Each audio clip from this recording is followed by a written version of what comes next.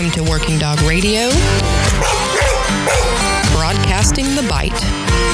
You guys know by now that we do a bunch of commercials in the beginning and the middle of these episodes.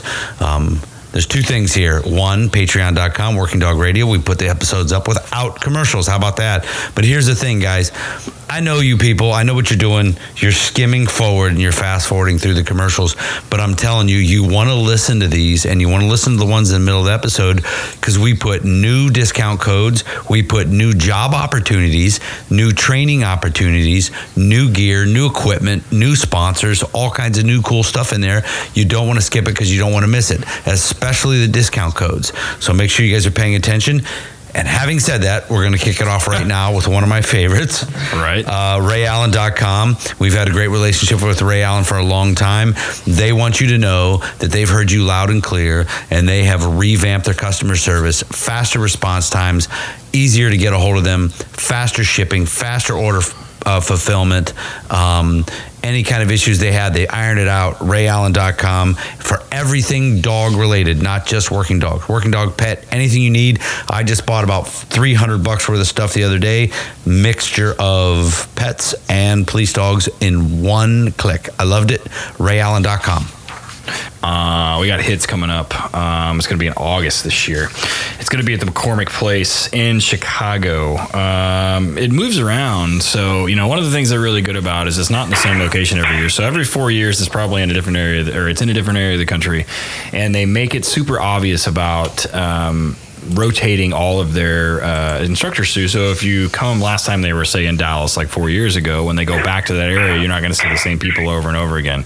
When we were there last year, there was like 1,200 people, and they're talking about having 1,300 to 1,500, and we've got 100 vendors in the vendor hall this year. They get ready to have a price increase. And I know you people, and I mean you people as handlers, you guys wait to the last fucking second to do everything. And I know it's not your money, but the hotel fills up quick. Then you got to walk everywhere in Chicago, which is probably going to suck because it's going to be super hot. So get your tickets booked. It's going to be August 13th through the 16th this year at McCormick Place in Chicago. Go to hitsK9, letter K number 9.net. Get signed up, look at the class schedule, plan on where you're going to go, and submit all of your forms to all of your admins so you can get it paid for. And you'll see us there. We're going to be doing live recordings, and come by the booth, get a beer, and have a challenge coin. We got some custom challenge coins we're making, so we're not giving them beer though, Ted. They have to. No. Get a beer and bring it with you. If that was not obvious, I guess that's my bad. All right. So one of the booths that's also going to be at Hits, probably right across from us, if it's anything like last year's, our friends at Dogtra. I love Dogtra. Dogtra.com. Great company. You guys have heard of us. They're, especially you guys, policemen, law enforcement handlers. Their remote is so set up for you guys to have on your gear. There's tons of different Molly gear you can get for Dogtra remotes. The 1900S is the best collar I have used. I love that thing. Their ball popper is all revamped. They figured out anything with a battery should be rechargeable. The ball popper is rechargeable. It's kicking ass. Dogtra.com. They have a discount code, WDR10, for 10% off of any order over $200. Dogtra.com. So this next one is somebody that it's new to the podcast, or they've just signed up. So I just mentioned challenge coins. Now everybody knows that everybody loves dogs, and everybody listening, whether you're search and rescue, whether you're FEMA, whether you're sheriff's office, whatever, everybody in the public loves seeing dogs. And the one thing that I always see is people handing out challenge coins or handing out the little like playing cards with the dog's information and all that stuff on it. So one of the new sponsors for the podcast is Combat Bet, which is spelled B-E-T at the end, like you're betting. They have the little challenge coins that are shaped like poker chips. And ironically enough, they're pretty inexpensive for like a department to have for a canine unit. You can have them on their little, you can have the dog's picture on one side, you can have the sheriff's office shield on the other side, whatever you want to do. You can even print on the collar of it. And they do two different versions. They got the ceramic poker chip ones, and they've also do a couple of metal ones. So depending on how much you want to spend or whatever else, you can get a variety of different things, and they can print pictures on. So you can get the picture of the dog and the handler on there, hand them out to kids when you go do your school demos, and you guys look like heroes, which is freaking awesome. So they're doing a discount code for everybody. So if you go to combatbet.com, and you'll get a discount of 10% off of your total order price, which isn't a whole lot to begin with. So it's Working Dog Radio spelled out. Head over there, hit them up, tell them we sent you. Use a discount code, hand out coins to kids. That's all you got to do. That's it. Yeah, I think our first sponsor that we ever got when we got on the podcast is Arno at ALM. I love ALM. The dude has been so good to us, so good to everybody. I'm telling you right now, man, you want tugs, and I mean, we go through tugs a lot. Yeah, I give them out to all the handlers when they come through, and I don't use anyone else but Arno at ALM. His tugs are the best, period. They hold up. They're great. The dogs love them. Everything's great. And I've done a ton of social media stuff about his hidden sleeve. His hidden sleeve is so legit. It is so good. It's the easiest one to put on and take off. It is so functional. Like I use it, under stuff as a hidden sleeve, but I use it as a regular sleeve sometimes. You do feel it. It does suck. I'm not going to lie to you, but it is a perfect sleeve for what we like to do. He has a discount code WD Radio for 10% off. ALMK9equipment.com. Hit him up.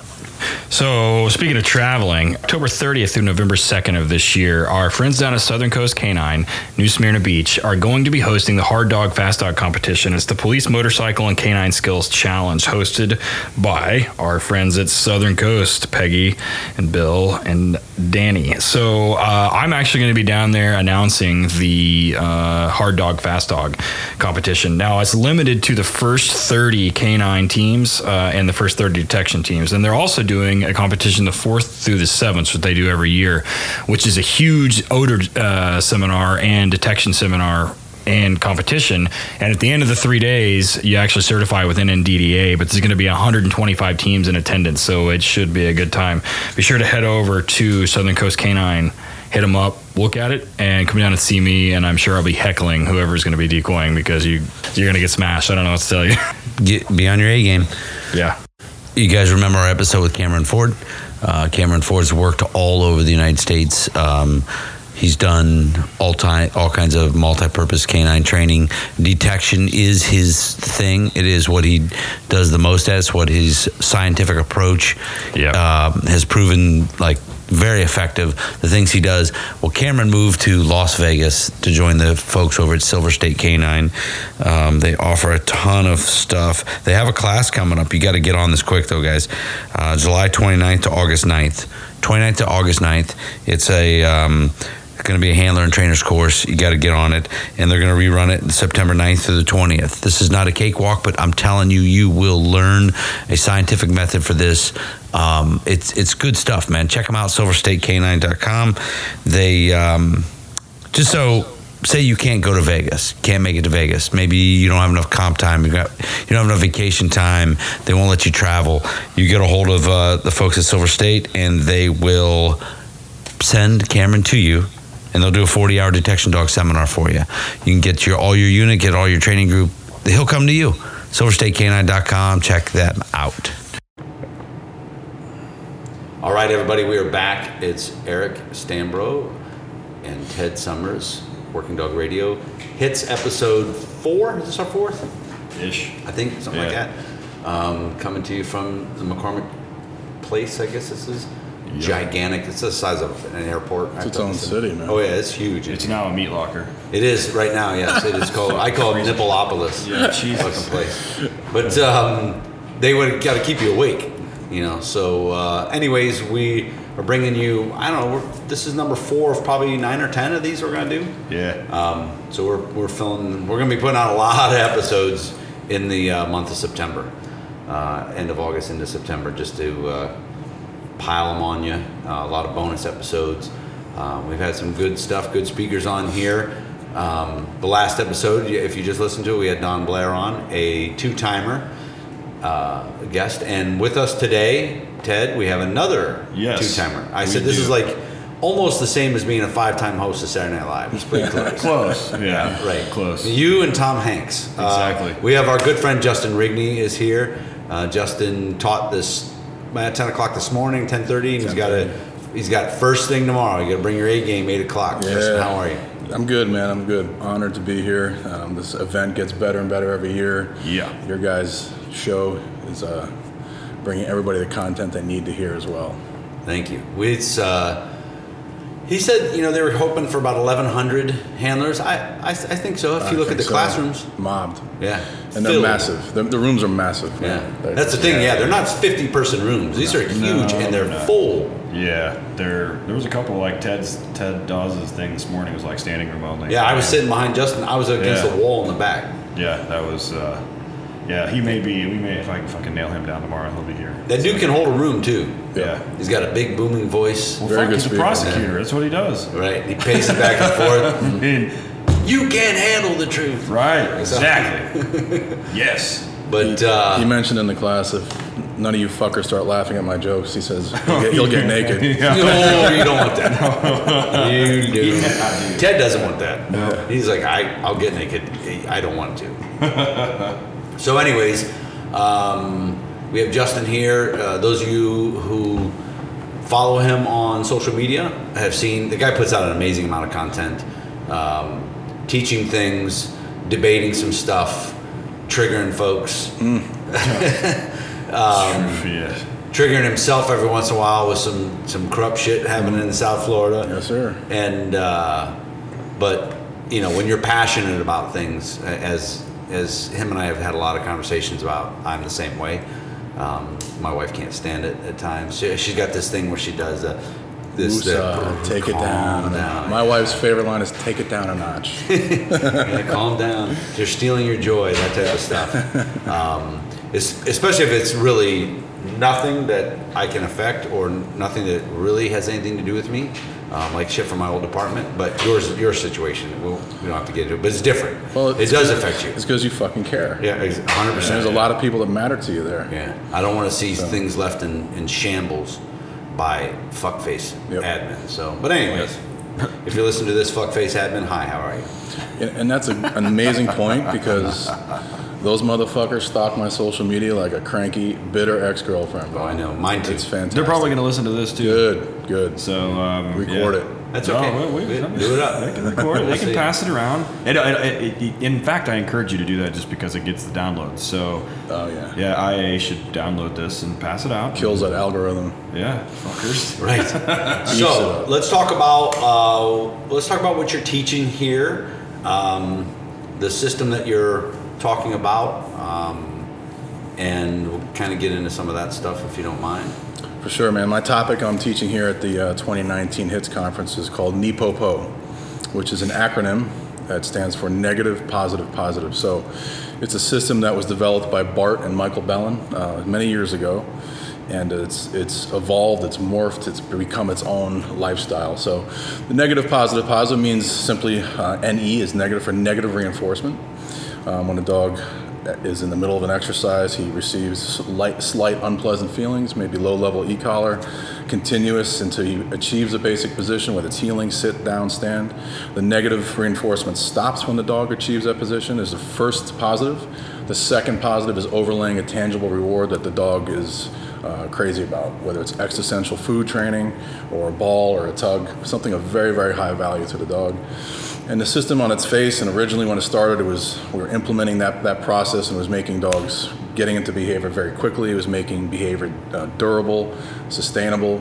And what it's become over the years is more free shaping, which is a magic training techniques. Mm-hmm. And you and I have talked quite a bit about it. It takes quite a bit of patience to do free shaping, and I see a lot of it's become very popular through social media and different training circles. But we still utilize the old NEPOPO system to make behavior very, very strong. Mm. The guys out over in Australia, the Canine Paradigm guys, talk about one of them is Pat Stu. Yeah, Pat is a big teacher of it, proponent of it. Amazing. And and here's the thing about that system is it's not you can't just go to one class on it. There's levels, there's different, I mean, it's probably constantly evolving, constantly learning. It is. And I mean, I don't know how much evolving it is doing, because it's still negative reinforcement is negative reinforcement. It's old and it's effective and it works. Talk about how, like, where you are now, how long it's taken you to get to where you can actually teach it comfortably. Well, it's funny. We'll see if my game changes tomorrow at 8 a.m. So, I think 2006 was the first time I met Bart, and I had been a fan of his work through what we had, old VCR tapes and shit of his Belgian ring work with Zot, and just blown away, man, by the level of control. And then I had the opportunity to work with him in 2006 when he was coming over doing the 2 and 3 day seminars, which they no longer do. Him and his wife, Michael, they put together the Silver and Gold School, which is each is 5 days of silver of all theoretical. And then you come back, if you pass that, there's a written portion. It's a 100-question test, and I think you have to get 90 on the test. Wow. So they don't give it away. They make it very difficult, and because they're passionate about the system. And then you come back for the gold to do the practical part. You put everything you've learned theoretically with a dog into the gold, and that's a pass-fail deal too. So it took me a long time to wrap my head around it, man, because it's vast. It's a system that's not a cookie cutter system. And what I love about it is you can become the architect of your own system. It gives you inspirational, foundational things to try and accomplish, to connect with the animal and to communicate. But you can take these things and go in a whole different direction. So my NePoPo variation could be very different from Pat Stewart's or Michael Donnell's, or these guys that have been passionate about it, they're out there doing it. Morris Chasen's another guy who's out there teaching it. So we can't certify people in silver and gold to become NePoPo, to be able to speak about it, to be able to utilize the copyrighted term NePoPo, but we can out there and spread the gospel about it. So I've never had an opportunity to train with Bart's wife, Michael, but from what I understand, she's amazing, incredible. And I think, if I get my stories right, is I think Bart was a little hesitant or fought the free shaping part of it. It was Michael's inspiration, and of course he saw the light. And for me, Bart and of course his wife, they're on another level, man. They are the top of the tier. And the amazing part of the Silver and Gold School is that there's required reading. There's prerequisites we have to do in order before we even go to the school. So you sign up, you register, they send you the email with all the books you have to read. And one of that book is called The Talent Code. And it speaks about, is talent a natural gift, or is it learned through environmental constraints or different variations? So there's 3 components of the Talent Code. And it's applicable to dogs, it's applicable to humans learning skills, it's skills development. And it speaks about how muscle memory can be taught, and its skills development can be taught. So they talk about ignition, which is the passion, the drive, the intensity, the desire to do certain things, whatever skill it may be, to rip apart an engine, to train a dog, to hit a baseball, whatever it may be, what ignites the people to have that desire. And they speak about many different things. And you find that people that come from violence, abuse, chaotic upbringings, things like that, are pushed into directions that are pushed because of the insecurity that they feel to find an outlet in life. And you find so many different experts in their fields that have lived that life. And there's a required reading of a book called Buck. It's also a movie. A guy named Buck Brannaman, who's a horse trainer, who grew up with just violence and chaos, and he never wanted to break horses the way he saw the violence. He lived it. So he found other ways to communicate with the animal. So his path with ignition was from that upbringing. And then they talk about deep practice in the book, The Talent Code, which is really the nuts and bolts of how you develop the muscle memory, the myelination of these exercises and skills. And it talks about, you get into an exercise that you're working right on the fringe of your ability, where you're making mistakes. It's a mistake-driven learning. So you do something, you get out of bounds, it doesn't feel right. And then through the struggle, through the deep practice, you eventually learn the task. And because you've suffered through the whole process, boom, it's buried into your DNA. Then, of course, the third component is master coaching, is having somebody that knows their shit, that has done it, that can speak about it, that can teach it, that's a communicator, that can show all the aspects of it, whatever skill it is. And for me, that's Bart, and of course his wife, Michael. For me, it's a guy, because he's so skilled, he knows 5 languages fluently. I mean, he thinks I'm a bitch because I use a PowerPoint, because he doesn't, it's all in here. He can hold a captive audience for hours on the edge of your seat, spitting fire, spitting his content, and it's captivating, man. And he's got all those phases of a master coach. He can do it, he can speak about it, he can show it, he can teach it in all different languages with all different levels of dogs, man. So we saw him get, blasted, or somebody tried to blast him recently, that Sean O'Shea cat. And I'm sure if that dude could hit the recall button on that, he probably would by now. But we've got to stop making stupid people famous. But bro, it's so fun. Does any part of NePoPo teach sticking a thumb in a dog's ass to break up a fight? No. You have to make that noise. Yes. That's what he did wrong in the video. He didn't make the noise. But you know what's got me fucking twisted, bro? Is like, okay, the demented aspect of hitchhiking in a dog's rectum. Okay, that's completely fucked up. Mm-hmm. But leaving it there when it doesn't work. Well, right, didn't work. Right. Maybe we got to tell them the brake stick goes on the other side. Yeah. Exactly. That's what I said. I was like, these are the same people that look down on me for using a brake stick, so you can't stick that in their mouth, but you can stick your thumb in their ass. Sure, got it. But I guess that dude's point was that they train Ferraris on a high level to race on the racetrack, which is absolute bullshit, because I've seen Bart firsthand work with people of all skill levels, with dogs of all skill levels, and make magic. And he said the same thing to Michael Ellis, and there was somebody else. Well, yeah, Ivan Balabanov. Yeah. And they train dogs. The one thing that all three of those dudes have in common is that what they teach, whatever fucking system they're using, Ellis, Balabanov, and Bart, all of those dudes, like, how many other trainers have they produced that are successful and repeatable? Yep. Over and over and over and over again. And they, whatever it is that they figured out, they got it fucking wired, and they can teach other people to do it. Ellis is cranking him out, man. I've been a fan of his work, and Ivan lived a few hours from me. I had the chance to train with him when I was in Florida a couple times, and the dude is a fucking magician. Well, the guy's argument was, if they have done that with low drive, pet dogs or whatever, where's the video proof? Fuck you, dude. Yeah, right. Like, Phil, fuck you. Right.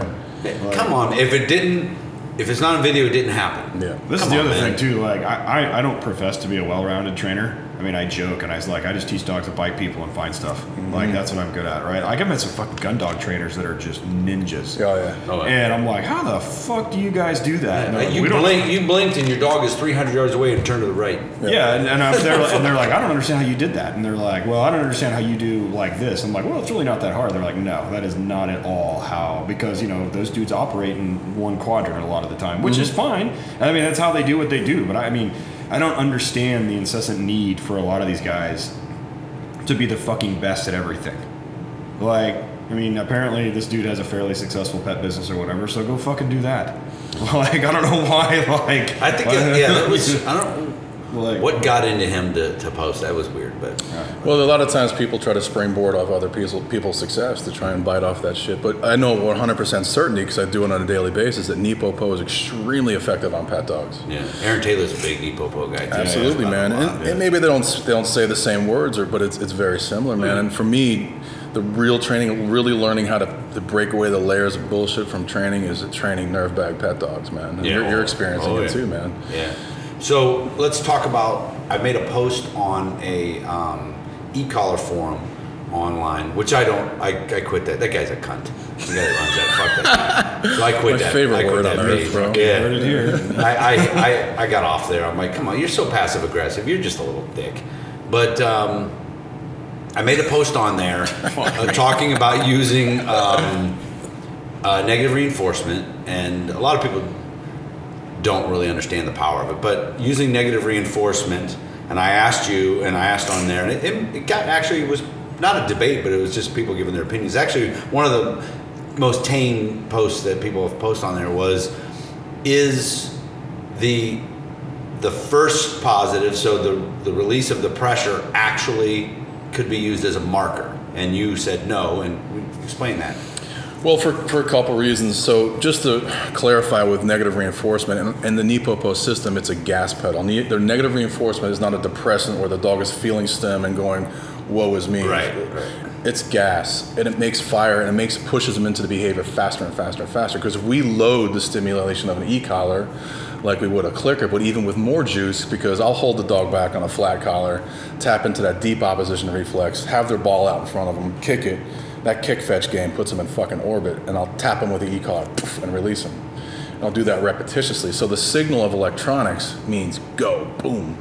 So you have to kind of have the mindset of that the negative reinforcement, although it's negative in our language, if the dog's been prepared, which is one of the greatest components of NePoPo, is preparing the dog for the day he's corrected or receives punishment, or even low negative reinforcement, is that it causes fire and it makes it want to fly into behavior faster. So when you overlay the negative with a positive, it's not so much a marker, because you may be asking for a subsequent behavior, or you may go into the duration. So let's say I ask him low-level stim to come into heel, the first stim, the stim stops so he receives the first PO, but then I want to make more healing, or I want him down, sit, or do tricks, or whatever it may be. So it may not always be a marker that the reward is coming just because the negative reinforcement stops. But in the early foundation process, absolutely you want the dog to understand that sequence, because the philosophy is he's creating fire to get into the behavior, to stop the negative reinforcement, to bring the reward. And in the dog's brain, they say, fuck, let me fly into the behavior faster to avoid all that shit to get the reward as quick as I can. So it could be if you do things the same repetitiously over and over, NePoPo, and you don't ask for any subsequent behavior, maybe the dog can perceive that as a release too. Yeah. So. Yeah, that's true. Because if you're doing, so the way I do, say a recall, I mark it when they're coming. Okay, just however I'm doing it, whether it's a leash and collar or with eco, mark it when they're coming, and then I mark when they're coming, mark and pay, mark and pay, mark and pay. Then I want them to come and sit in front of me. So I'll mark it and then mark and pay when they come and sit. When you say mark, you mean? With a clicker, sorry. Okay. So I'll mark it with a clicker, and then after a few reps, I stop marking come. I stop marking that and only mark when they sit in front of me. So come means one thing, come to me and then sit in front of me. So my whole thing is, if I was using, negative reinforcement, is it a redundant by turning off the pressure and then marking? So is your marker a duration marker, stay in behavior, keep trying, or is it terminal? Means it's over, come get your paycheck? I prefer, my ultimate thing is when I do it as a come get your paycheck. But I do, so I mark it on the recall as soon as they start coming to me, which would be where I would be turning the pressure off. Right. Unless I'll use pressure again, become faster and faster and faster. Yep. So I'm marking that, and then I'll mark it, and then mark again when they sit in front of me, and then take away the first marker. I might be doing it wrong, but it seems to work. Because what I want is to be able to say one word, and you do like three things. Right. Come to me, flip over here, lay down. So what we see a lot, when I see an e-collar training, a lot of like some of the franchise pet training will be that there's always stim with a command all the time. Yeah. No stim, no behavior. So what you have to get the dog to the point is that they're functioning without electronic stim. So when we're coaching, I do the same process. I'll use stim first. Again, for me, and it's an accelerant. Mm-hmm. Stim first, they're jacked up. What's happening? Dog's name. He makes a U-turn, stim stops. So I start applying it to learn behavior, and that's the operative word. The dog has to know the behavior. Right. So as he goes away from me, stim starts, he makes a U-turn, he's committed, stim stops, he flies to me, good to go. If he deviates from a straight line, stim goes back on until he's on the tightrope on a straight line to me, and using like this magnetic E-stim to keep him in line.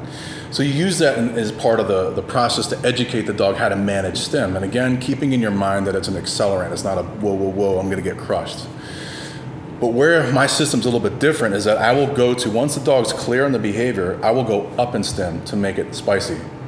And then it's classic escape and avoidance. But again, because the stim could be uplifting, it's like, just I use the analogy, an MMA fighter goes in, just before he goes into the ring, he gets checked, check his gloves for any bullshit, and his coach will go smack him in the fucking face to get him jacked up to go kick ass, to get in there and fight. I want the same process from electronics. So although it's coming at a higher level, they're going to want to avoid the high stim or higher stim to get into behavior. And that's when you operate with no stim. You want to get to the point where you're not using it at all. But there's still fire, there's still passion, there's still heart and soul to get into the behavior. Yeah, anybody that's ever watched a dog do a force to pile. Do what? Force to pile with gun dogs, or like a forced send out. Mm-hmm. And how they finish that, how they start it, and how they finish it, because it's straight up negative reinforcement. Mm-hmm. You run, and as soon as you hit that, it turns off. Right. And it's brutal to watch, but you will see. And those gun dogs are bred for that. They're extremely durable. They're made to handle that. Very forgiving. Yeah, they don't bite you. Unless it's a Chesapeake. And so I fucking lost a fingernail from one of them. But I mean, you will see dogs come up and drive, and they'll send those dogs. They'll send them out, and I mean, they go out like their fucking ass is on fire. And they got an e-collar on, but they're not. I mean, it's like not even like the the handler doesn't even have the remote in his hand. I mean, it's on his gun, but I mean, he's just like, send them out, and then they'll tap them once, stop, turn. I mean, I'm like, fuck, did you do that? And old gun dog dude, he was like, negative reinforcement, and I'm like, oh fuck, you got 3 teeth in your head. How the fuck? I mean, what the fuck you know about negative reinforcement? They taught that shit in 8th grade. It's like, what the fuck you know about negative reinforcement? You can't even read. So I had my psychology book open in 8th grade, and inside it was like a Calvin and Hobbes fucking book that I was actually reading, ignoring everything about Pavlov and everything about B.S. Skinner and all that shit. Like rolling my fucking eyes. So on in your system, when you spice it up, is that then come after the command? No. Yes. So the command comes within 2 seconds. High stim will come if there's no compliance. Okay. And I don't usually, the more I do this, the less I speak. So it won't be no with button. Yeah. Because when you inject your voice into that equation of punishment, then there starts to be a little bit of maybe hold you in contempt. Mm-hmm. What I want the dog to believe, his own disobedience brought it. Like his own decision-making process brought that to him. So I speak less and less. You have to have power in your voice when you have to say no. There has to be value there, but more and more, I think the more we stay out of it and let the dogs experience their own problem solving through electronics. I think it's a deeper learning process for them. However, do you have to? I find that I end up putting a pretty solid no on a pet dog because owners are going to say no. Yep. Yeah. It comes right out. I also, the one thing that a lot of trainers do is sit means sit. There's a whole franchise for it. I don't put their thing is I don't put a stay command because I told the dog to sit. He should sit until otherwise. I put a stay command on the dog because human beings go like this. They put their hand out, they go stay. Yep. So I just do it because they're going to do it. They're going to do it. And maybe the dogs figure that out on their own, but others are like, I'm not doing that. I'm like, okay, well then don't teach them no either. Yeah. They're going to say it. They're going to say no. And they're going to devalue it because if there's no consequence attached to that word, it's going to become no shit. And the dog does whatever it wants. Oh, God. So it's no. A couple repetitions where the pressure doesn't come after no, you get the bird. I showed just a couple things on my Instagram story the other day quickly, and I put it as the power of no, and it's like this little bomb dog I have. She's out, and I have her off leash. She runs all over the place. Well, then one day she just started running, and I just said no, and she stopped and turns and recalls right back because she's avoiding the consequence of, and it's not at the same time I do no, then the consequence. Right. And so I didn't even have a collar on her that day. Yeah. But no, wham, and come right back. Because if you're speaking simultaneously as the high stem comes, it gets a little clouded because that physical sensation will deafen them. So, and that's classical conditioning. Within 1.5 2 seconds, you have that signal of no. Let's say it's got no value. It means nothing to the dog. But then high stem comes, trust me, they're going to pair that shit together. So, I like sometimes I'll feel like debating with purely positive folks. Mm-hmm. Every now and then I get in that scrap. When you're in the bathroom? When I got to take a deuce, bro, drop one, it's the worst time. Yeah. What I tell these people, the question I ask them is, do you believe in spaying and neutering? Of course, oh yes, absolutely, not overbreeding, overpopulation. I say, okay, but you're willing to cause you're willing to gut them physically, take away all that fucking reproduction shit, cause them excruciating amount of pain for the betterment of overbreeding, but you won't punish them and tell them no to stop them from running across the street. Mm-hmm. So they always say, well, avoid the street, avoid this. And I give them this scenario that they fucking can never answer, and it's fucking magic. I said, okay, I've got a client that lives in an apartment complex that's overrun with stray cats. They have a pit bull that's got about 15 or 20 kills under its belt. Loves killing cats. It's a high value reward. They can't move. They will not give the dog drugs to knock it, make it fucking sedated so it doesn't even know it's existing. Their thunder shirt just looks cute, doesn't de-stress the dog, and the fucking lavender incense just makes the fucking house smell good. What do you do? And they can never answer. Don't get him vaccinated. Right, yeah. Right. They just fucking keep clicking, so. There's never an answer. No, they can't. To any of those scenarios, never. It's a scam. Yeah, and a lot of those people are over the shoulder lookers, like this, and then they hit that fucker with the end of the leash. Well, that's true too. There's a lot of that shit. That's There's a true, too. lot of those pure positive people that are actually punishing dogs, whether they want to admit it or not. Yeah. Fuck you. Very true, man. I mean, do your thing. If you want to be pure positive, go for it. Do your thing. Why you got to be an asshole about it? Like an asshole. Because they know they're full of shit and they're a fraud. They're stealing from people. They're giving these people false hopes that their fucking click and treat will somehow stop behavior. I go, how do you stop unwanted behavior with positive reinforcement? You cannot. And what they end designed up doing, to produce behavior. What they end up doing is what, like children do, is they'll tell the dog no, or don't do whatever, and they just start clicking the clicker. Right. Like the clicker is a punisher or something. Click, click, click, click. I'm like, what are you doing with the fucking clicker? They're reinforcing the bad behavior. Right. Yeah. Exactly. So let's talk about markers a little bit in your system. Well, let's do a break first. Oh, you want to do a break? Yeah, All right. do a break, and then we'll come back and talk about markers in Justin's system. Cool. Yeah. Hey guys, we got a great new sponsor, man. We're super excited about it. I have a box full of challenge coins. I love them. Everywhere we go, I'm always asking people, do you got a challenge coin? But I don't have one. Working Dog Radio doesn't have one. Torchlight doesn't have one. HRD doesn't have one. So we are going to get those. We're going to get them made. And we're looking around trying to figure out who we're going to use, who we're going to get to make these challenge coins. We partnered up with the good people at Combat Bet. That's COMBAT BET, and they've got several different cool styles to choose from. They got other things too. They got some cards. They got a lot of different cool stuff. They're giving a discount code for us, Working Dog Radio. I can't wait. We're gonna get these challenge coins, and I'm telling you, if I give you one, you better have it. If I see you, I'm gonna blast that thing out on the bar and you're gonna have to buy me a drink. CombatBet.com, check them out. They have several different styles of coins. We're really super proud to have them on here, man. CombatBet.com.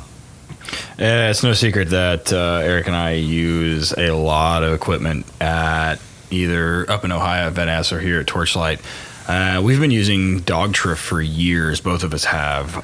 Even before we even started the podcast, one of my favorite products is a 1900S hands-free. I use it all the time, and I've even got a different collar on it so I can put it on dogs super fast. There's no messing around with it or whatever else, and I just keep the remote in my pocket, and I have the finger kick on my finger or on my wrist, and makes it super easy. But Dogtra's got several products, and not just for police dogs. It's doing for hunting dogs. They've got a long history with the hunting dog community, but great products, several things for everybody from pets all the way up to working dogs. And they also have the awesome ball watcher and popper that I use at the kennel. I think I've got 4 of those things now, and we've got them in box. I've got them hidden in cars, all kinds of stuff. But for listeners, anytime you use the discount code WDR10, you get 10% off a single item over $200.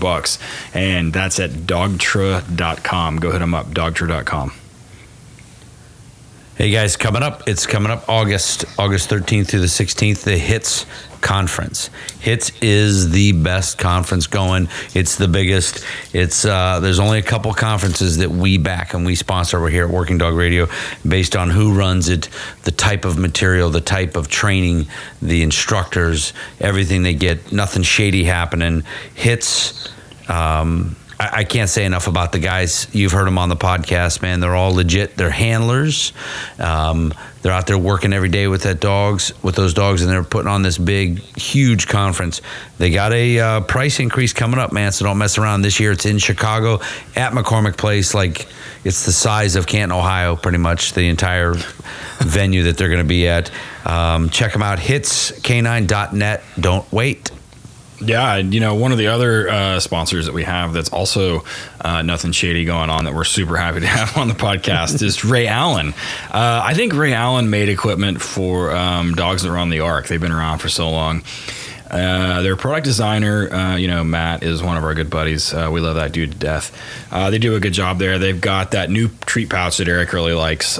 Keeps your fucking hoodies from smelling like hot dogs or Bill Jack. And then I just ordered a bunch of rubber arms, and we ordered a leg for Eric. That is good for proofing patrol dogs, and they've got everything, not just for police dogs. They got stuff for working dogs, and they got stuff for other working dogs like search and rescue or hunting, and then also just for pets. Also, they've got leashes and everything and harnesses, just regular collars, everything you need. If you're going to go over there, make sure you use the discount code, also Working Dog Radio spelled out. The beginning of each letter word needs to be capitalized. You'll get 10% off your first order. And yeah, they have just about everything you need except for the dog and the patrol car. So hit them up, and not owned by somebody that has pled guilty to sex offender crimes. So there's that. You guys have heard me talk and Ted talk about our relationship with Highland Canine. We've done it on social media. You've heard it here in the commercials and things. And we do that because we believe in the Perkinsons and we believe what they got going on there. They have a school for dog trainers. They got a police dog training school. And they started to realize what they were doing was everything was basic training for them. And they do have a lot of basic training classes. They take you, they teach you, say you're a handler, they're training you, and then boom, out you go on the road. But what we see in this business is most guys don't follow up with any kind of advanced courses. So Highland Canine, they're like, you know what, we're going to take care of that. They have started an advanced canine courses, like a whole curriculum they're rolling out. Back in April, they started with an advanced detection course. They're going to go into advanced skills for every aspect of police canine training. Be sure to check it out. Look for upcoming classes. TacticalPoliceCanineTraining.com. That's the letter K, the number 9. TacticalPoliceCanineTraining.com. Harmony, North Carolina. Check them out. So everybody knows that we love the guys at Southern Coast, Bill and Peggy Heiser, and of course Danny. But they've also got a second company called Coast to Coast Canine, which handles detection services, and they are looking for 2 full-time and 1 part-time explosive handler. So be sure to hit them up and email Peggy Heiser. So you're going to do P Heiser, Heiser, at C, the letter 2, C, the letter K, the number 9.com. That's C2CK9.com. Shoot her your resume and apply for the jobs for a full-time explosive handler. There's 2 of those. And then a single part-time handler, explosive handler, at C2CK9.com. Peggy Heiser at C2CK9.com. Go hit them up. So I got a bomb dog in my kennel right now. Imprinting her on the 7 odors that we use over here in Ohio. None of those odors are the HMEs like TATP, urea nitrate, and some of the other ones. We are afraid of that shit, and I'm not touching it. I'm not messing with it. But I do want my dogs to find it. So looking around, my guys go through some training with the FBI like once a year. It's pretty hard to stay proficient on that stuff, and I'm not messing with that stuff for real. So what do? TrueScent. TrueScent is it's not a pseudo odor, it's a simulant. It is real odor suspended in silica. Now listen, they have everything. They have all the explosive odors you want. But I specifically look for the HME kits. They got several of them. Check them out. It's real explosive odor. It's good stuff, man. We really like them. You heard Ellie, their chemist, on our podcast. We made a whole T-shirt based on that podcast. It's good type of stuff. TrueScentCanine.com. When you get there and plug it in, they do give us a discount code, which is WDR, all capitalized, WDR15. That's a WDR15 for 15% off training aids. Get on it. Yep. So working dogs, whether they be police dogs or hunting dogs or search and rescue, whatever, have a fantastic talent of managing to hurt themselves in magnificent and magical ways. If I could count the ways that my fucking dogs have managed to hurt themselves, it would fill up an entire podcast episode. Not everything is going to require a vet visit. I'm not suggesting that you don't take the dog to the vet, but stuff that's normal, like hot spots, pad injuries, happy tail, stuff that's just kind of annoying, can turn into serious issues. The guys at VetCare have produced a product called QuickDerm that is absolutely fantastic. Eric actually has a guy that's close to him that runs a fairly large boarding kennel that had a dog come in that had hot spots already when he got there, and you didn't want to be blamed for hot spots.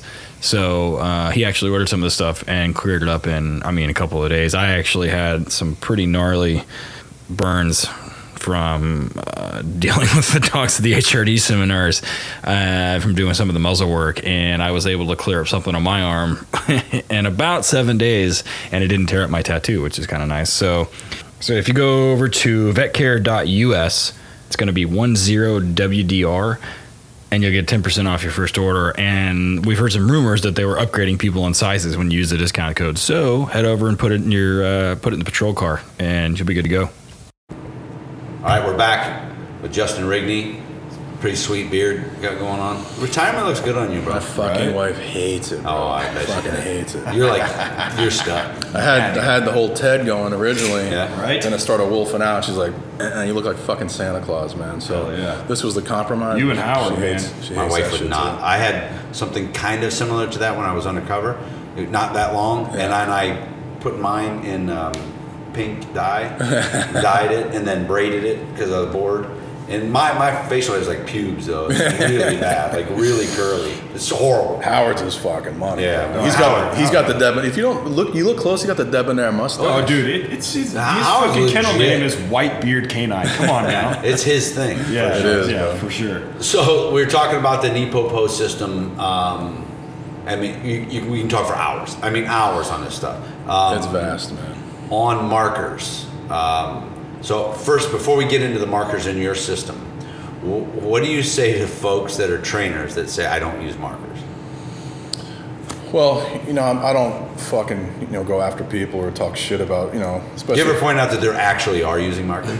Usually it's a word, or usually it's a good boy is your marker. Yeah. Like they don't even really realize it.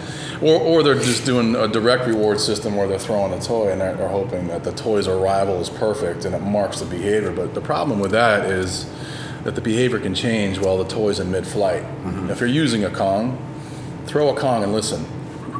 It sounds like a fucking boomerang, so they're going to hear that shit come over their shoulder. Yeah. They hear that wind displacement. That they absolutely hear. I don't care if it's a tennis ball, Yep. a little tiny little quiet little foam ball. Yep. They hear that shit. And if you're using a tennis ball, they start fucking playing the bounce, man. They start moonwalking back off source. So, for me, if people don't want to hear it, whatever, that's cool, man. But for me, it's magic, and it gives us the luxury of being fat, slow, and fucking late with delivering our reward system. So the marker, whether verbal or clicker, it travels at the speed of sound. So we can pinpoint a behavior and put it in the dog's brain that bingo, take a photograph stamp of what he just did so he clearly understands how he just got paid. And I can be fucking slow, I can forget which pocket I put it in, but he knows he already heard that marker, and we're building a bridge between the behavior and the reward.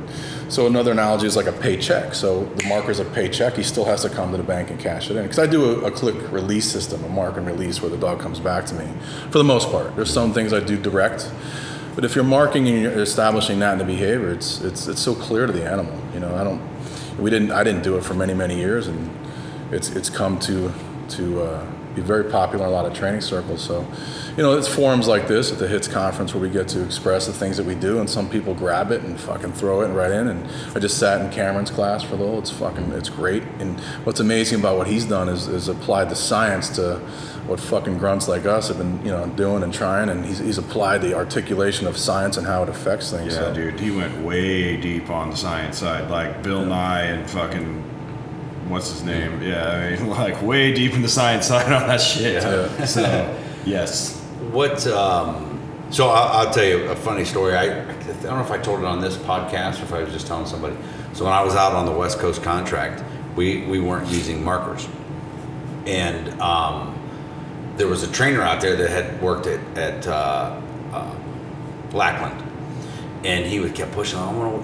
And the funny thing is the handler's kit had a clicker in it, and so there's a big fight between him and one of the other trainers. The other trainer's absolutely fucking not happening. He's like, we should fight. the owner of the contract comes out to California, and they have a talk, and he's like, listen, do my system. Just fuck, this is my system, do it. I don't use a marker. But what we were doing is we use free command to release everything. Mm-hmm. And it's paired with the toy. So what Josh started doing is he's working with his handlers. I think he had team 5. And he's going free, then rewarding. So right, he just, instead of pairing together or throwing the toy and then saying free, he flipped it backwards. And we're standing there one day, I remember we're on the base in Coronado, I go, Josh, you're using free as your marker. Yeah. He goes, don't fucking tell him. Don't tell him. don't tell him. Shush. Yeah. And I'm like, because the other trainer didn't understand it, so he didn't know. Yep. He just hears free, and then he sees the ball, and he's like, all right, you're following the program. Yep. He was just fat and slow. He just started sneaking in. He started sneaking it in. So if you're not marking, like for me, what is detection? What is tracking? It's olfactory intake. It's sniffing.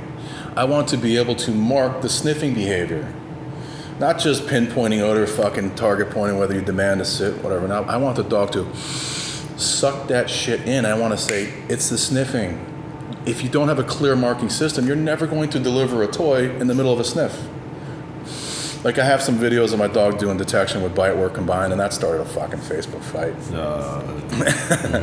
But you can hear the motherfucker drawing it in. He's getting pissed and he's sucking it in, because what I've broken down on little components is when he fucking sniffs, I mark. And he understands it's the sniffing, the intake of the behavior. So, you know, it's not just dogs running around with their fucking mouth open like a crazy fucking animal, and then they just run into the threshold wall of detection, and then they start, no, I want the dog fucking detailing, using his God-given ability that he's been blessed with that powerful nose to find the target. So another part, a big part of NePoPo, and also it speaks in the talent code, is chunking or compartmentalization, is breaking down behaviors into micro components. So many times we go out there to try to do the whole task, the whole behavior, the whole healing picture, the whole tracking picture. No, I want to detail very small micro components. And I learned this from a coach I had when I was a kid and playing baseball. People thought he was eccentric for the shit that he was teaching. He was ahead of his time. But it was compartmentalization. It was using small little components of behaviors. Like in baseball, he was teaching me, it starts from the ground up, pressure in my toes, about where my feet should be as the bat comes through the strike zone. Pressure in my toes, up my ankle, my shin, my knees, hips, hand. Bro, crazy shit. And everybody's out there just fucking swinging, doing everything together. But I stole that or utilized that in my early baseball training into dog training, breaking things into micro components and then slowly building the blocks together into the whole behavior, which brings me into successive approximation. Sexy big term, which simply means we're rewarding the good intentions of the dog. We see the dog trying to make an effort to achieve the target behavior, and I can say mid-behavior without demanding final response, that the dog is on, say, mark and come get your paycheck, now keep trying harder. So if I use high hides in detection as an example. So let's say the dog's starting to learn to pick his head up and trace odor up high. So let's say it's really high where he can't even get to source. But I see him start to elevate, click, come back. I can tell him, of course, it's embedded in the system that he knows. I don't just slap it in the middle of training one day. It's part of the components that he's been educated on systematically, that successive approximation means good, keep trying. It's the hot and cold game when we were kids. Warmer, cooled, hot. Oh, yeah. And the dog understands that shit. So by using markers, by utilizing successive approximation, it allows us to educate the animal much deeper on rewarding those small good intentions, those micro behaviors. He's a big micro component guy, like well, big time. And I was going to say, we just interviewed Don Blair, and he said, the thing that he's teaching is about, identifying the entire behavior chain, from getting the dog out of the car to outing him off his ball and recasting him back into a detection problem for another find, and all of the skills that happen in between that and the end, and isolating where there's a deficiency if there is one, pulling it out, running all these tiny little drills to work on that individual thing. So your example was getting the dog to inhale, right? Was one of the parts of your behavior chain, teaching the dog to do that and then inputting it back in and rewarding all of those things successive approximation wise down the line and building an entire portion. And that's how I was telling Dawn, we do the same thing with HRD, and we do it with handlers though too, where, I back up and I back chain everything and say, look, ideally, if you're doing and I always use a felony stop or like a vehicle extraction with a long line. there's a ton of skills that the dog has to know, and there's a ton of skills that the handlers have to know. And some of those, neutrality to backing officers, long line management, neutrality to third-party announcements, the ability to get into the car, neutrality to gunfire if you have a beanbag car, or whatever it is. Mm-hmm. So all of those things, and if there's one, if you run the scenario and you see that, like, fuck, the handler can't manage a 50-foot line, you're like, okay, well, clearly we got to figure this out. Right. So you back up, you fucking figure it out, you plug it back in, and then you keep moving forward. So rather than trying to build this big fucking thing all at once, you get out and you're like, well, let's see what happens. No. Yeah. I never want my guys to be surprised. Like, I never want my handler to say, well, this happened, I didn't know it was going to happen. The fuck you mean you didn't know it was going to happen? So I do, doing the pet stuff, I prefer to do every dog 6 months and up, I do board and trains. Puppies, I prefer to do a board and train, but I'll do lessons for one-on-one lessons. Yep. And the strongest thing I teach those people when we're teaching them how to teach that puppy how to learn is successive approximation. Yep. Within the first 2 lessons, I have the puppy standing on the water bowl and then moving around, and that's all. They're like, and the bowl's this big, and the puppies are slapping their feet, and, slapping on there. When you can teach the owner and they see that, they're usually pretty blown away by it. Yep. And then my homework to them is, so this is Thursday, Monday's your next lesson. I want to see a new trick.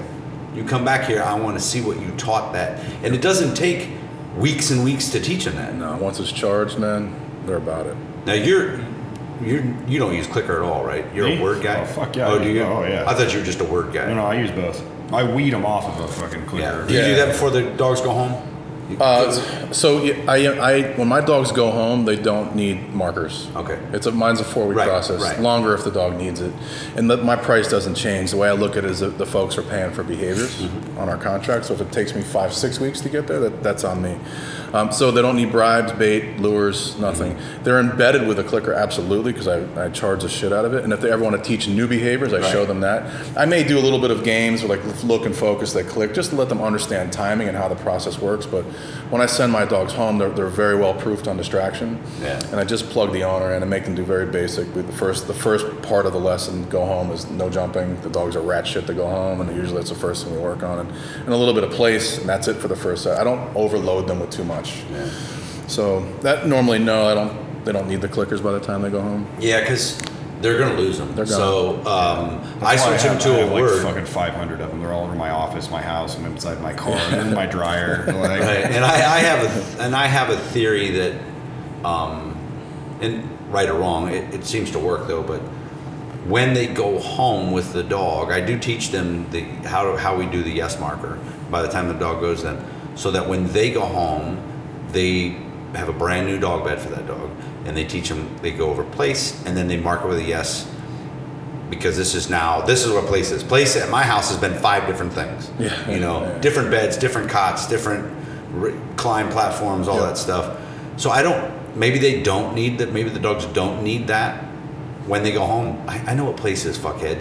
I've been doing it 1,000 times. I do introduce with a little bit of food and a clicker for the new target. Yeah. I for sure do that, but I don't leave the folks requiring them to do that. I do that for the dog's sake, to show them a new target. And of course, like you said, there'll be 5 other, and I tell the folks, if they want to use a yoga mat, roll it up, take it to the beach or the lake, this is how you teach the dog. And for me, it's classical conditioning. I bring the old target box with me that they've been trained on. I do a couple repetitions back in the house so I know shit's clear. Then I take the new place bed and classically condition, pair the signals, put the new bed on top of the old, do a few reps, and do the switcheroo, take away the old box.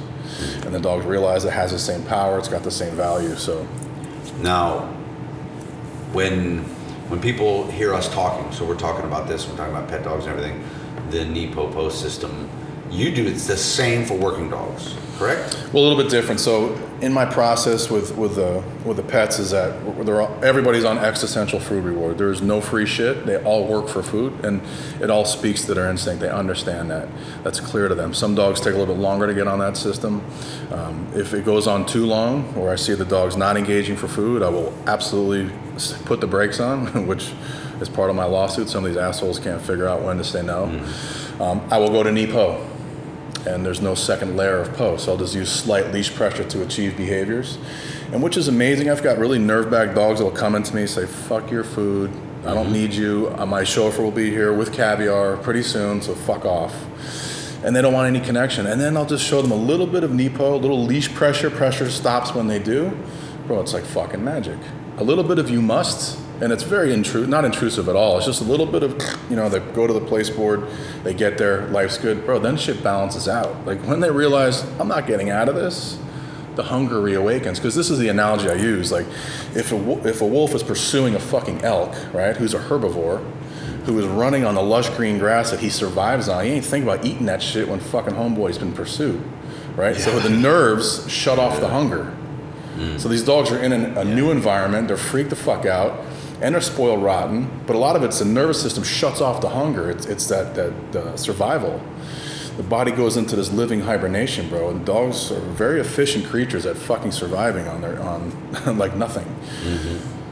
So, but when you take that little bit of pressure where you must, the nerves balance out. It's a weird fucking thing. And then the hunger reawakens. Yeah. I just made a long post on Instagram about that. Some dogs that I had a shepherd that I was doing who would not take food, and he didn't really give a fuck about you touching him, petting him or anything. Pressure is the only thing that works. And what it did was, I would go into the kennel and he would cower and piss and everything else. But once he started learning to turn off pressure, and that he had like power to turn that off, all of a sudden I come in and he's standing up tall, and we go outside and then he's playing. Yep. That dog, I'm telling you, that dog was fucking afraid of everything. Yes. The only thing I could never get him over was he was afraid of the dark at night. He would not go to the bathroom at night. He would sit and see. He saw ghosts everywhere. Everywhere, this dog. But the power of pressure, that's something that took me a while to learn. I mean, and I've had some, it's nice that we get those working dogs that come in, they'll work for anything that moves through the air, anything, rolled up piece of paper, anything, ball, whatever. But it's nice that we have that, but I do like to make them work for food.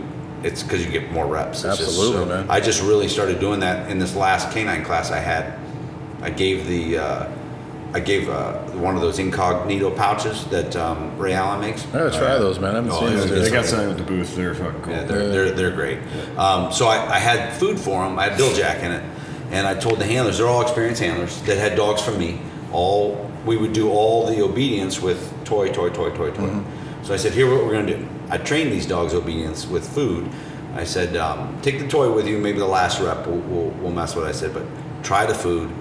See how easier your life is not having to wrestle this ball from it, or even wait for the time it takes just to spit it out, sit, get the ball, whatever. Yep.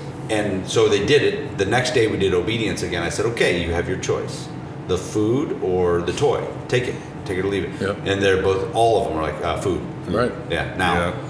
Well, it was so much easier. It's the best, man. When they're training existentially, which means that they're only eating and training, every calorie is consumed through your hands, through the pouch, through engagement, through wanted behavior. It's just like a wolf. What awakens the wolf in the morning? It's the fucking hunger pains to go out, hunt, catch, kill, stalk, be a fucking wolf. The hunger is a catalyst to go be a fucking savage. Mm-hmm. So when you tap into that, and people say, oh, it's starvation technique, bullshit. I'm offering the dog its full rations, and it has to connect to do it. And once they get on the system, they love it, man. You know what it is being a cop, bro. I had all my training shit ready. The dogs are ready to rock for food. Boop, state attorney calls. We need you in court now. Mm-hmm. So I say, sorry, dogs. Here's your free bowl of shit. I got to roll. They go, fuck off. I don't want that free shit. I want to rock with you. So there's huge power as far as the engagement and the connection with the dog. Of course, firing ignition into the training because it's speaking to their instinct, man. But for me, it's the best, man. And there's no better way to connect with an animal. The way to their heart is through their stomach. Yeah, 100%. Now, here's the other thing too. And people listening to this, and again, it's not starvation training. It's train them when they're hungry. So what I tell, this is where the mistake happens. This is exactly where the mistake happens. So I would take a Ziploc bag and say the dog eats 4 cups of food a day. I put 4 cups of food in there. That's how much training we're going to do today. Yep. And we get through 3 cups, and then shit happens, and then it's fucking 11 o'clock at night, and I have a cup of food in this bag. Fuck. Tomorrow, all right, new day tomorrow. Yep. We go back out, same shit happens. Next thing you know, you're down a cup and a half, 2 cups every day because you ran out of time if you have so many dogs. So I tell people, if you're not going to be super dedicated, I mean, you want to do the food training, don't get into that. Just feed the dog if you have. Do not send the dog home emaciated, fucking starved, and without a loss on. I mean, they may lose a little bit because in a board and train they're working out 4 times a day, but that's where the food trainers make the huge mistake. Next thing you know, they're just not feeding the dog. No, and a lot of idiots that I've witnessed is that they'll use dogs that are crackheads for food. They continue to withhold the caloric intake that's necessary for sustenance, and they're feeding garbage, cardboard shit food. Puppy chow or dog chow. It's this fucking, I'm not going to name companies so I don't get fucking sued, but it's this compressed log of shit. It's worse than McDonald's. You know, it's not even barely enough to sustain life. So the food that you're using, I don't use caviar. I have used Biljack. It's a little bit more palatable. I use Royal Canin, adult German Shepherd food. It's a decent food. It's a fucking monster kibble. It's easy to distribute. My fat fingers.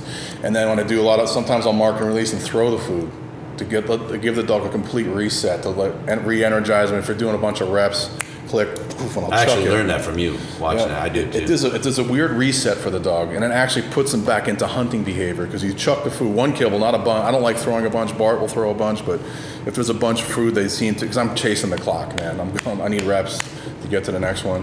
One piece of food, and they come flying back for the next. It's just a reset for them, man. So if you get into a window of time where you're like, the fucking dog's not eating, you know, and you're offering it day after day, or you go into a couple days. I am a distributor for MVP canine supplements. So I'll utilize their weight gainer formula, which it's fucking packed with fat, packed with calories, and I distribute that in their water. So just like a protein shaker, you go to the gym, a couple scoops of that, and a few ounces, 8 ounces of water, shake it up, put it in their bowl. It is fucking crack. It's crack, bro. They love the taste of it. I haven't had any dogs refuse that shit. So what happens with that, just like when you go to the gym, you hit your protein shake after, it gives you the nutrients you need, but it doesn't take away the hunger pangs. Right. So you're giving them the sustenance calorically that they need, but the fucking gut's still empty. So you maintain, you give them everything they need, but they still have that thing to tap into. And you still maintain, you still give them that window of time to come engage for the food. My dogs will gain weight on the food system. You have to fucking do it right. And a lot of it's jackpotting too. So what you're saying too is it's the piecemealing, because you're doing a little bit, it takes away the hunger pangs, and they say fuck off. So I do intermittent fasting. I fast. There's so many health benefits to fasting. People will do 24, 36, 48-hour fasts. I'm not man enough. I do 16 hours at a time. But it's a complete hormonal reset. There's many studies done on fasting dogs, especially when you're using a raw diet. So missing a meal or two is going to reset their system. It's going to douche out the toxins. And it's not a bad thing. So strategic fasting is beneficial health-wise to the dog, but where it becomes criminal is if you continue to withhold, even though the dog's a junkie, he's a crackhead for his work, you're still withholding that fucking food, you're a criminal. You're a piece of shit criminal. I just had a dog not too long ago that I did that I was taking this supplement. It's like almost like a paste kind of, like a teaspoon has like 3,000 calories. No shit. And the only way I could get this dog to get any calories was swipe it on her nose and make her lick it off. Yeah. And so she's probably getting a couple thousand calories out of it. Wow. But I ended up getting to the point, because it's 8 days the dog refused to eat a single morsel of anything I tried. And she pressure worked on some things except for a down. This bitch could lock out. Planked out. So I called the owner. I called the owner and said, "Look, I've got to get your dog to eat something." Yeah. And I said, "So I'm going to fucking McDonald's. I'm getting fucking chicken nuggets. Yeah. And we're getting pizza because I was at a thing." Yes. Dog crushed the chicken nuggets. Hey, do what you got to do. Crushed it and did a down for a fucking piece of pizza. And then after that, They all have their price. right. So then after that, though, back to kibble, working for everything I wanted to. I just had to snap them out of that. I also find, I don't know if there's a term for it, you see dogs, I see it in police dogs and I see it in pet dogs, introducing the e-collar in the beginning, trying to find that working level for the first time with a dog, that I find some dogs can almost go through like a paralysis where they can shut it off, and you're up in the 85s and they feel it, and then you're back down to like 6 to get them to work. Do you see that a lot with dogs? Do you have a term for that? Yep. It's I don't have a term specifically, but what's happening, and I shouldn't speak about this. Pat Stewart's the expert to tell you about what's happening with the electronic. Of course, Bart too, and his wife. It's the peaks per second. So the stimulation fires like a piston. Now, the more peaks per second, it's going to grab the muscle and contract it. Where the dogs, it blocks learning, because the dogs go into this muscle contraction. They start thinking about the contraction, not the behavior they're supposed to do to stop the stimulation. So for me, the best collar on earth is the Martin Systems. It activates muscle. It flicks it. It drives it into behavior, pushes it instead of grabbing it and twisting it and contracting it. So we see what came very sexy over the last few years was the dual receivers, where they had both collars on. And what that is to do to stop the one-sided contraction. People think it's double the juice. It's not. It's just to enhance the likelihood of contact, because if you're using a buckle collar or especially a bungee, it's going to pull those two receivers towards the middle. So it gives a greater likelihood of contact. But for sports like IPO, where most helpers have the sleeve on the left hand, the judges want to see the dogs come in and bark stick side to make the dog bark at the man, not just the sleeve retriever where they're yapping at the burlap. And if you put a collar on for typically if it's a one receiver and you want healing, so the dogs go away from stimulation and pushes the head up and in for healing. But as a dog comes into the blind, the collar's on that side, it's on stick side. If you start stimulating the dog for not barking correctly or touching the helper, it starts pushing the dog to sleeve side. So by stabilizing with two receivers opposing each other on the dog's neck, it'll stabilize the dog, and it'll get a contraction on both sides. So maybe it's not as aversive, or they get the head turn. So for me, I think it's the contracting stimulation is what clouds the dog's thought process and the learning process too. And the way to overcome that is tap, tap. So it's just a slight little contraction. There's that moment in time and tapping where the dogs can process what's happening. So in my e-collar class, I get that question a lot. Continuous or Nick? What do you do? And I say, fuck, I don't know, man. It depends on the dog and the moment. So usually when the dog's escaping, running away, like the little lab you're talking about, and the beauty of Martin Systems is the rising stem. That is fucking gold. I don't have to sit there dialing. I can hit a button and watch them climb the ladder until they get to the point where I say, fuck, he means business. And then when the dog returns, as soon as I let off on the stem, it returns to the original level. So they fuck around again, they can climb the ladder. I spoke to Bart about it this recently, and what they're working on is it climbs the ladder a little too quick for me. It's a 4-second rise. And the lows of the Martin System are extremely low. Tiny, like the lowest in the market, and the highs are the highest in the market. And it gives you such range, but it climbs that ladder. 4 seconds isn't enough for me, for dogs, like especially weaker nerve pet dogs, to process that. I want them to climb the ladder and say, I should come back. Because 4 seconds is quick, man, especially when they're on a dead run. So, yeah, it just seems to me like every once in a while you get that dog and you have to waken them. Like I'm talking about just finding a working level for the very first, not even teaching them any behaviors, just trying to figure out the lowest level that you can work them on. And I'm like, nothing, or up, nothing. You know, and I'm like, well, shit. It's usually connectivity. Man, because what happens is when these contact points aren't touching skin, they're not getting the full sensation of the collar. So if they're blocked by fur, or it's not tight enough, or there's dander, or there's some buildup between the contact points, what's going to happen? You keep going, up and up and up. It's eventually going to arc from one tip to the other, and the dog receives higher stem that it understands how to process. So Michael and Bart had came up with systems to overcome that. When they bought the Martin Systems, they developed the extenders, which is a collar that's got multiple little islands that flex along with the dog's neck, and you add contact points like the feathers without being able to show it to you. More or less looks like almost like a paper clip with another kind of 45 degree bend on it, where it penetrates through fur and touches the skin. And of course, the regular contact points from the Martin Systems are longer. And they have the beauty of the Martin's multi-brand extenders, that you can slap any e-collar onto the extender. which gives you the ability to make much greater contacts. There's no more dual receivers because you can change the contact points 360 degrees on a collar. And also, if you're working on dogs where they have to wear the collars for long periods of time, there's no opportunity for the necrosis, so which is the deadening of the skin. So if you have a receiver with the contact points above it, like normal e-collar receivers, it's a heat source. So as the dogs, even if they're not getting stimulated, it's a heat source. They're moving around. You get a couple repetitions. It's concentrated on where those contact points are meeting skin. That's when you get necrosis where it dies. And I've had dogs do it. They get this nickel allergy. Yeah. They get allergic to the metal, and it's like you fucking had the collar on for 5 minutes. Yeah. There's a girl in our Nepo Post group called Gail, and she's over in the UK, and she just put a post up. The fucking dog had the collar on for a few minutes, and it's allergic to that nickel. So the beauty of the Martens extenders is that it allows you to defeat the necrosis. The dogs can wear the collars for many, many, many hours, and it's because the heat source is away from the contact points. It's light years beyond me, man. I probably shouldn't be speaking much about it because I'm not a fucking tech guy at all, but it's just magic. And not only the way the collar stems, the range of the collar, the clarity of the system where it's always on point when you're pushing the buttons, defeating necrosis, it's fucking gold, man. Yeah, that made me think. Dog up in the crate, I got to move his e-collar.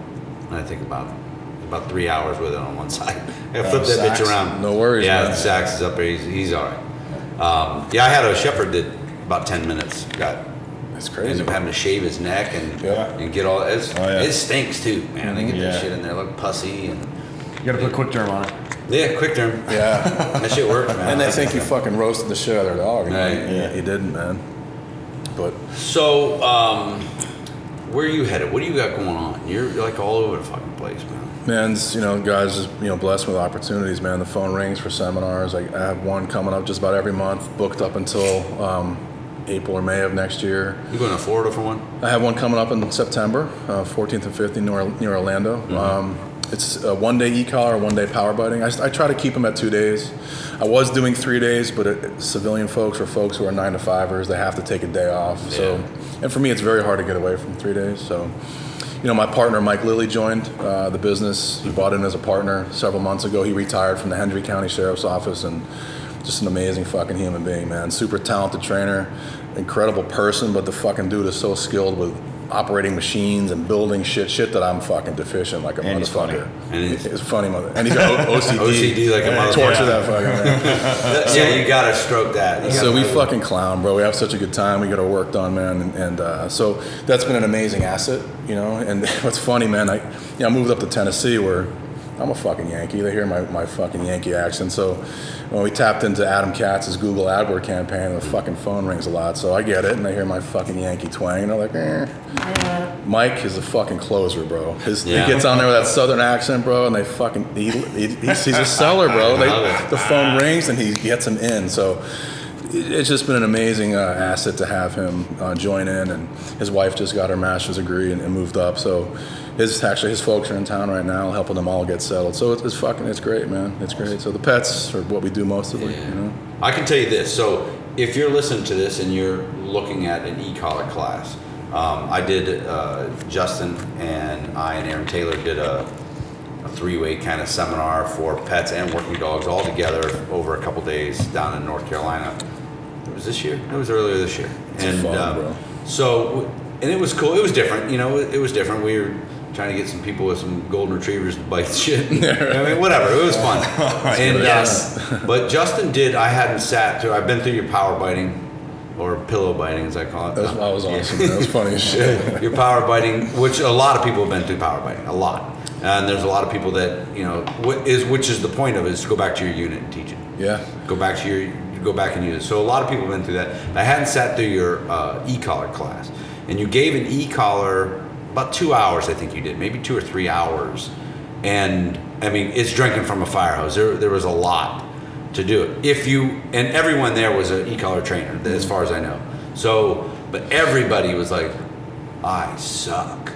Like watching your class. If you can get Justin's e-collar class or host him to come to it, it'll blow you away at what you've been doing possibly wrong, or definitely not what should I say? As well as you could be, or taking advantage of what you could be doing with the e-collar versus just straight up avoidance, which we know a lot of people do. It's a whole marketing system for some folks. But what you gave those guys in 2 or 3 hours at that course, Aaron said, was worth more than they paid for the whole course. So if you're in Orlando area and you want to go, I'm telling you, go. Even if you're an old school cop that still thinks you're only using your e-collar on recall and out, go watch that. It'll change your mind. The dude can teach some shit about e-collars. Yeah. Speaking of which, where do we find out? You gonna have them on the website? Yeah, I just blast that shit on Facebook, man. My website's kind of more like contact for the pet stuff, but I'm grateful for the kind words, man. I didn't invent any of that shit. Yeah. I just stole it and pieced it together, and I'm able to, put it out in a way that hopefully people grab, man. So I'm constant learning too, man. I want to get to Pat Nolan's directional shit, man. I've heard amazing shit about that. That is some fucking creepy ninja stuff. Yep. That is he's throwing like smoke balls and disappearing. Dude. Yeah. Look at those old school ninja dudes. He's jumping from here all the way up into the tree. No. And that's this form right here, man. I'm spitting out a little bit of shit that I know, but I'm fucking in the seat, the next class absorbing. Man, for me, I never want to. I can't stop. I love the learning. I love the whole process. Well, and that's the thing. Like Ted was talking earlier about Bart and Ivan and them, is the ability to teach the stuff. Is not everybody can do that. Well, shit. How many good trainers do you know? And they're really gifted at like that, and that's all. But they can't work with anybody else. They can't repeat it. And they're really good at teaching dogs, training dogs, and getting dogs all ready. Just them and the dog. But then you throw another when they got to teach a handler. Yep. No, teaching's a skill. I mean, it's definitely a skill for sure. You got it, and your PowerPoint shit's good. You do good work, man. I'm a big supporter of yours. Thank you, man. And you mentioned the power biting and guys taking it back and doing, and Howard's put, he's putting shit out there and he's taking it to another level. Michael Nesbitt too, man. I see he puts it on there too, man. That's what's cool for me. You mentioned earlier, I put a lot of content out there. Of course, it's to get our names out there and try and get business. But it's from a platform of paying it forward. Those people are there for me, and I want to put it out there. And it's cool to see people putting it to work, man. It's a well documented, proven system of giving out free content. Does not harm your business or harm your brand because doesn't mean they can do it. Yep. They can watch it. That doesn't mean they can do it. I put out a ton of stuff over the years about showing boxes and different things on detection, but people they still come to us because they can't do it. Yep. Yeah. That's why. That's why you got to be good teaching. But thanks, man. I'm glad you took some time out. I'm grateful for the opportunity, man. Really love the shit you guys do, man. It's great. Hit Justin up. Canine Services Unlimited. What's the website? It's canineservicesunlimited.com, but really me on Facebook is where my main spot. I'm not so good on Instagram. It's Canine Service Unlimited, Facebook.com. Okay. Hit me up personally. Put your working dog stuff on Instagram. That's what that will really. That platform's better for that, man. There's so much more I could be doing, man. But Facebook is a necessary evil. It's just so cunty. I just twice in one podcast. I just set that up. I want to say that cunty. But just like your homeboy, your neighbor, I won't say his fucking name on this, but that dude, he fucking made my algorithm go through the roof, bro. Thank you. Thank you. So the cuntiness can fuel it too, man. Appreciate it. All right, man. Thanks. Appreciate it. Check them out. Yeah, we'll be back in a little bit. I want to take a second to talk about equipment selection for patrol work.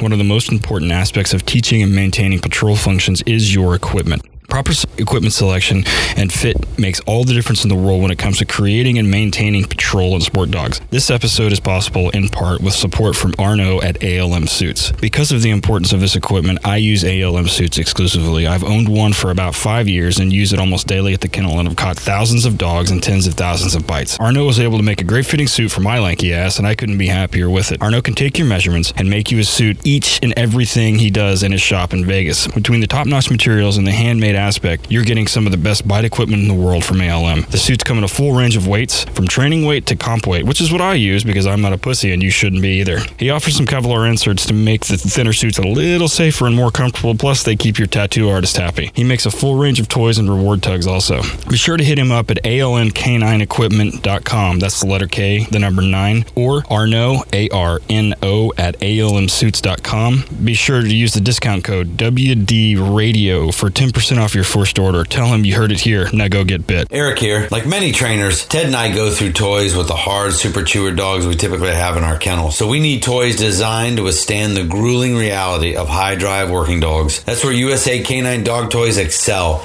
Their toys are made from an extremely durable rubber compound. They have reward toys as well as food dispenser toys, all made to last and are very affordable. All the toys are military themed. Go to the website, www.usa-canine.com. Check out the grenade-shaped toys. They got the cherry bomb. They got a lot of other great things over there, military-themed toys. Here's the best part. A portion of all USA Canine proceeds go to support military working dogs and other veterans organizations. And that's freaking badass. www.usa-canine.com. Use the promo code K9Pro or check them out on Instagram at USA Canine Dog Toys. Everybody loves stuff that goes boom. And we couldn't talk about stuff that goes boom without talking about Tripwire Operations Group.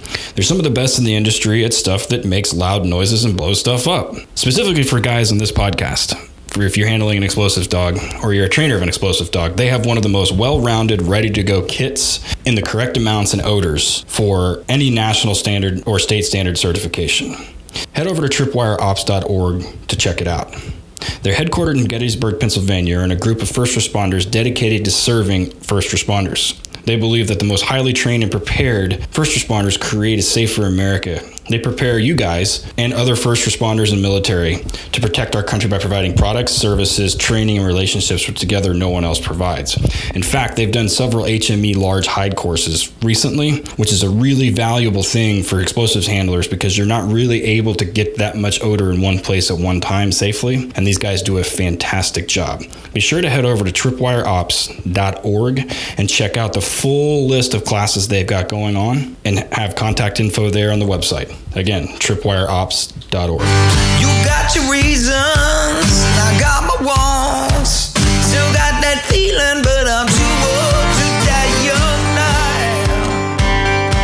Working Dog Radio is graciously granted permission to use this music by Brother Deeg. Be sure to check him out at brotherdeeg.blogspot.com. That's spelled brother, DEGE.blogspot.com. Be sure to buy him a beer at Amazon, iTunes, or CD Baby, or anywhere you stream your music. Working Dog Radio was edited and co-produced by Alicia Brandt.